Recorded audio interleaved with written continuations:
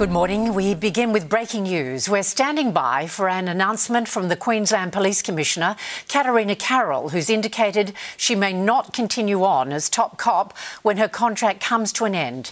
Live to reporter Steve Hart in Brisbane. Steve, good morning. The Commissioner has been under immense pressure.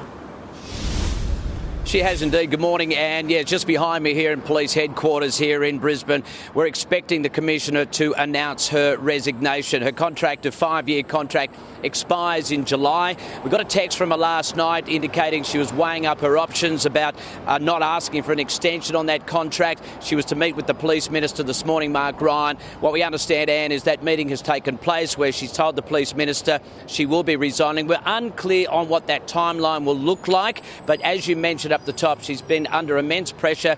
The crime crisis in Queensland is just out of control, particularly youth crime, and the most recent catalyst is the standing down of a senior Gold Coast officer after he authorised colleagues to ram a stolen car that was driven by armed youths. Many frontline police just say that's not good enough for their ability or hindering them into try and get this youth crime crisis under in some sort of control. And so therefore she'd lost confidence of frontline officers and the union, and the Commissioner, I think you'll find in about 10 minutes time, will announce that she is resigning from the top job, Anne. Steve Hart with that breaking news from Brisbane. Thank you very much, Steve. It was a slow crawl into the city for Sydney drivers this morning, with traffic banked up for kilometres after a police operation on the Harbour Bridge. Natasha Squarey has the details.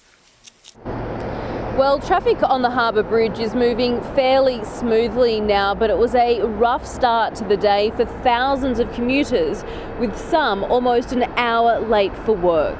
A delicate police operation near the north pylon of the bridge closed multiple lanes in both directions around 6 a.m. after a man was found sitting on a ledge. Emergency crews, including paramedics, were called to the scene, and only one northbound lane was open and 3 southbound. Traffic crawled as police negotiators were brought in. At one stage, cars were backed up for 8 kilometres past the Anzac Bridge to Lilyfield and more than 16 kilometres to the Lane Cove Tunnel. Delays also flowed on to the Eastern Distributor with heavy traffic on the Car Hill Expressway. Buses were, of course, delayed too. Probably an extra 30 minutes. 20 at least. Yeah, are you late for anything this Yes, I am. I've just had to call a client and say, I'll be late. How much longer did it take you? I don't know, about 40 minutes or an hour. Everyone was at a standstill, so not good times this morning. Others avoided the gridlock by walking. And how did you get across? I walked across the cycleway, which was quite harrowing. The man managed to come down safely around 8:30 and all lanes on the bridge were reopened by 9 a.m. More breaking news now. The Australian Navy is about to receive radical upgrades in preparation for any potential conflict in the Indo-Pacific. An $11 billion cash injection will be delivered over the next decade, expanding its warship fleet from 11 to 26 vessels. The Navy will also acquire 11 new frigates to replace Anzac-class ships, as well as 6 unmanned drones. This will be a critical national asset for the country. It builds sovereign capability, but it builds industrial capability within our broader economy. The upgraded fleet will become Australia's largest since the Second World War. Australia's Border Force Commissioner has made a rare interjection into the political debate around boat arrivals. Live to Ben Downey in Canberra. Ben, good morning. He's hit back at claims of funding cuts. Good morning, Anne. Yes, Commissioner Michael Outram says funding for Border Force is at the highest level in the organisation's history. He said it in response to repeated claims from Peter Dutton that $600 million had been cut from the agency.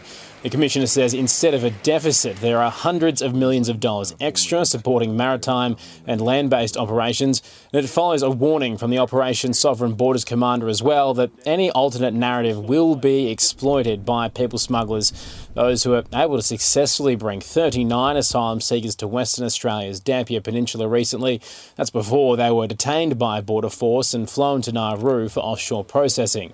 The Prime Minister promised none of those arrivals will ever resettle in Australia, while also criticising the opposition for undermining Australia's border security, saying people smugglers will use Peter Dutton's comments to sell spots on boats bound for our shores.